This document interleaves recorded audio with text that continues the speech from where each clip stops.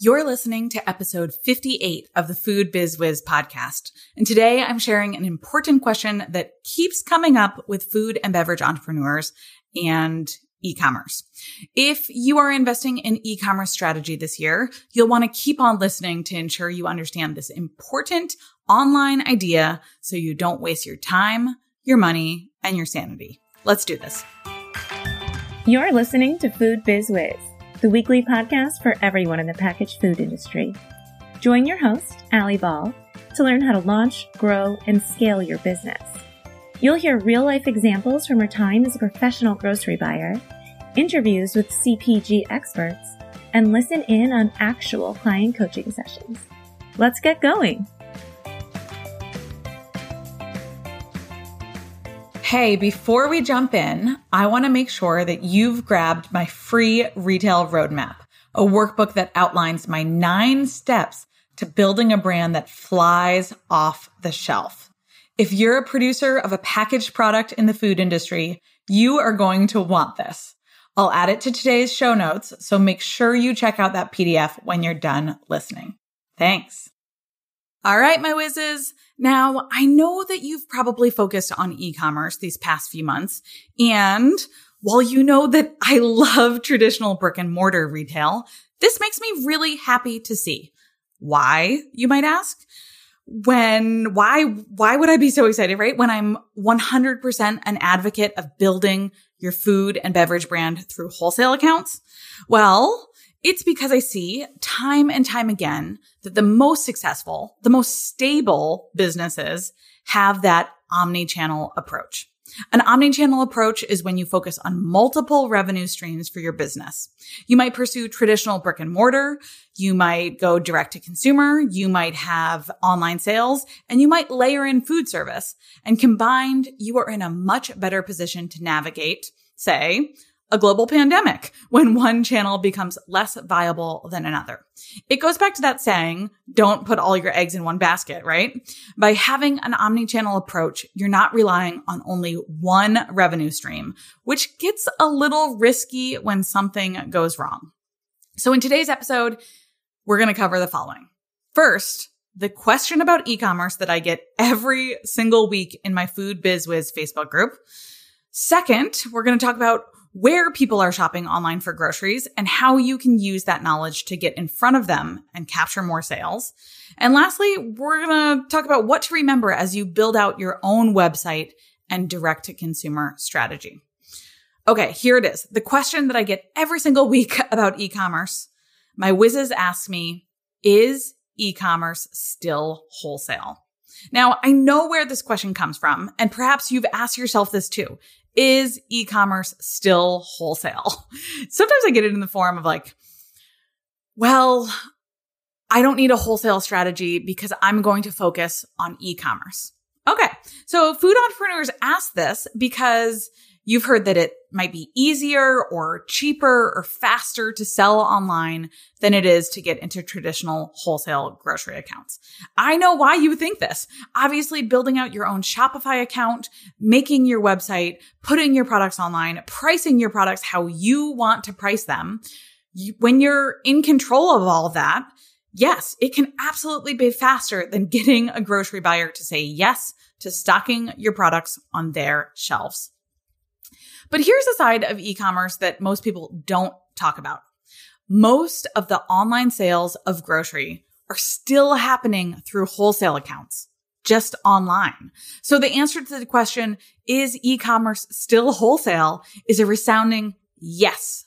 Let's go back to the definition of wholesale. A wholesale account is simply when a third party buys your product at a wholesale price, puts their own margin or markup on that product, and resells it to the consumer. This is really important to remember with e-commerce because there's so much talk about how e-commerce is the wave of the future and how much online grocery shopping has skyrocketed this year. And that's true. But what you have to realize is that when you're selling online through a platform like Thrive Market, Fresh Direct, Walmart.com, Instacart, through Shipt, or my local favorite, you guys know this, Good Eggs, that's all still wholesale. It's important to make this distinction because it means that once you realize that this is still wholesale, you realize that there's still a person on the other end of that website, a real person evaluating your product and making a decision on whether or not it makes sense for their digital shelf. There's still a category manager reviewing your performance and evaluating your sales velocity compared to other brands. There is still a submission process and a follow-up process and a strategy on how you're going to land on that digital wholesale shelf. I bring this up to remind you that while you may think that it's easier and faster and less expensive to sell online, it's also important to remember that most online grocery accounts are still wholesale and still need a wholesale strategy, which, just happens to be one of my favorite things to talk about. What is not a wholesale platform online, you might ask? I feel like that's the natural next question. Well, if you sell direct to consumer, DTC, through your own website, that's not wholesale, right? If you sell on Amazon, that's not wholesale. Not often. Sometimes it is, but typically not. But, when you're selling on Amazon, you're still going to encounter a lot of fees when you go that route. So be careful there. Again, that option isn't fast or cheap or easy either. All right. So now that we are clear on whether or not e-commerce is wholesale, let's move on to discussing where grocery is selling online right now. Before we do, I'm going to stop for a quick sponsor and I'll be right back. Instead of having a sponsor for today's episode, I want to give you a freebie, my retail roadmap. This roadmap is essential for anyone launching or growing a packaged food product, as it clearly outlines the difference between creating a product line that flies off the retail shelf versus one that just sits there. Find my free retail roadmap linked in today's show notes. You are going to love it. All right, we're back to discuss where grocery is selling online right now. And I gave you a little sneak peek of this. So when we look at this question, we look at shopper behavior. It's really, really hard to change shopper behavior. And oftentimes it takes a big shakeup, again, like a global pandemic, to really change behaviors in adults. When we look at e-commerce stats from 2020, we see that Walmart.com accounts for about 30% of all online grocery purchases. I mean, this is nuts. This is a study that came out in August 2020 in Grocery Dive. I'm going to link to that article in our show notes for you guys. So Walmart.com has overtaken Amazon for the number one platform for online grocery shopping, with Amazon accounting for 33% of all online grocery purchases in 2019, but only 27% in 2020. I think that's interesting. That's a 6% drop, which is really significant, especially over the course of only 1 year. So again, those numbers, 30% of all online grocery purchases are done on Walmart.com, and 27% of all online grocery purchasing is done on Amazon.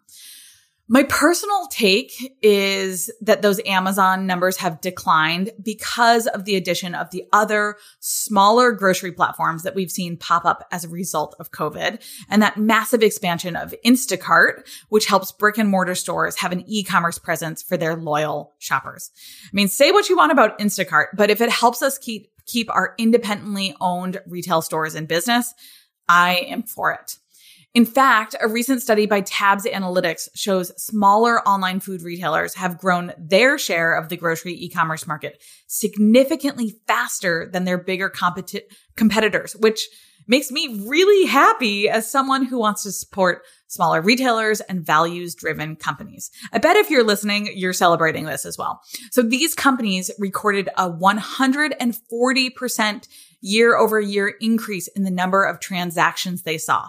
This is great news for those of you listeners who know that, frankly, you'll have better success pursuing the smaller, more manageable, independent retailers with your packaged food or beverage brand, rather than trying to find success on huge giants like Walmart.com. Why are these platforms growing, right? Again, let's look back at shopper behavior. Online grocery shopping is mimicking the way we traditionally shop for groceries. That is, filling up an entire basket with items from all different categories in one trip. making one transaction at the checkout. Shoppers are looking to purchase their food, whether it's online or offline, in a way that is fast, efficient, and frankly, pretty mindless. They want a platform where they can click from coffee beans to toilet paper to chicken thighs to broccoli all in one sitting, and then complete the checkout process in just a few clicks of the button. These online retailers are winning here because of the convenience factor. It's so much easier to build a shopping basket of all the groceries that you need for a week on Thrive Market than it is to go to your favorite jam producer's website and complete a purchase, and then onto your favorite coffee roaster's website to buy those beans, and then onto your preferred sparkling water's website, checking out there. We don't do that because it's time consuming, and lots of things that we eat on the regular, fresh dairy and eggs or meat or produce, often aren't sold online directly from the rancher or the farmer, right? Unfortunately, those who crave that farmer's market experience of selecting the very best goods from their favorite vendors isn't easily replicated online. It also means, unfortunately, that shoppers, except for your most loyal ones, aren't typically buying products directly from your website if you're in a mainstream grocery channel. Of course, there are exceptions to this. If you, let's say, solve a health problem for your consumer, or if you are particularly giftable, or you're a lightweight, easily shippable product who can throw a lot of money into online marketing and paid ad spend. But by and large, if you are a producer of a food or beverage product, especially a perishable one, it's hard to capture that repeat purchaser on your own website because that's just not how the majority of consumers are purchasing. Now, I know you're listening and you're saying like, well, I do. And again, there are exceptions. Absolutely. And sure, most of my Retail Ready students have sales directly from their own website, but they're not as high as those wholesale online platforms. And I don't say that to bum you out, right? I'm going to be the first to tell you that 99% of you listening should have a DTC strategy, a direct-to-consumer strategy that includes selling off your website. Instead, I tell you this so you have a little bit more data when it comes to deciding how you are going to capture the boom in online grocery sales and where you can sell your products to get in front of the folks who are buying their food online. You've got to go where your consumers are, right? So if we know that huge numbers of online grocery shoppers are buying through e-commerce wholesale platforms, that's what you've got to focus on. It's not on your own website. It's not selling through Instagram. It's not Facebook's new feature. It's on third-party platforms. Again, selling direct to consumer isn't wrong, and I absolutely advise that you do it.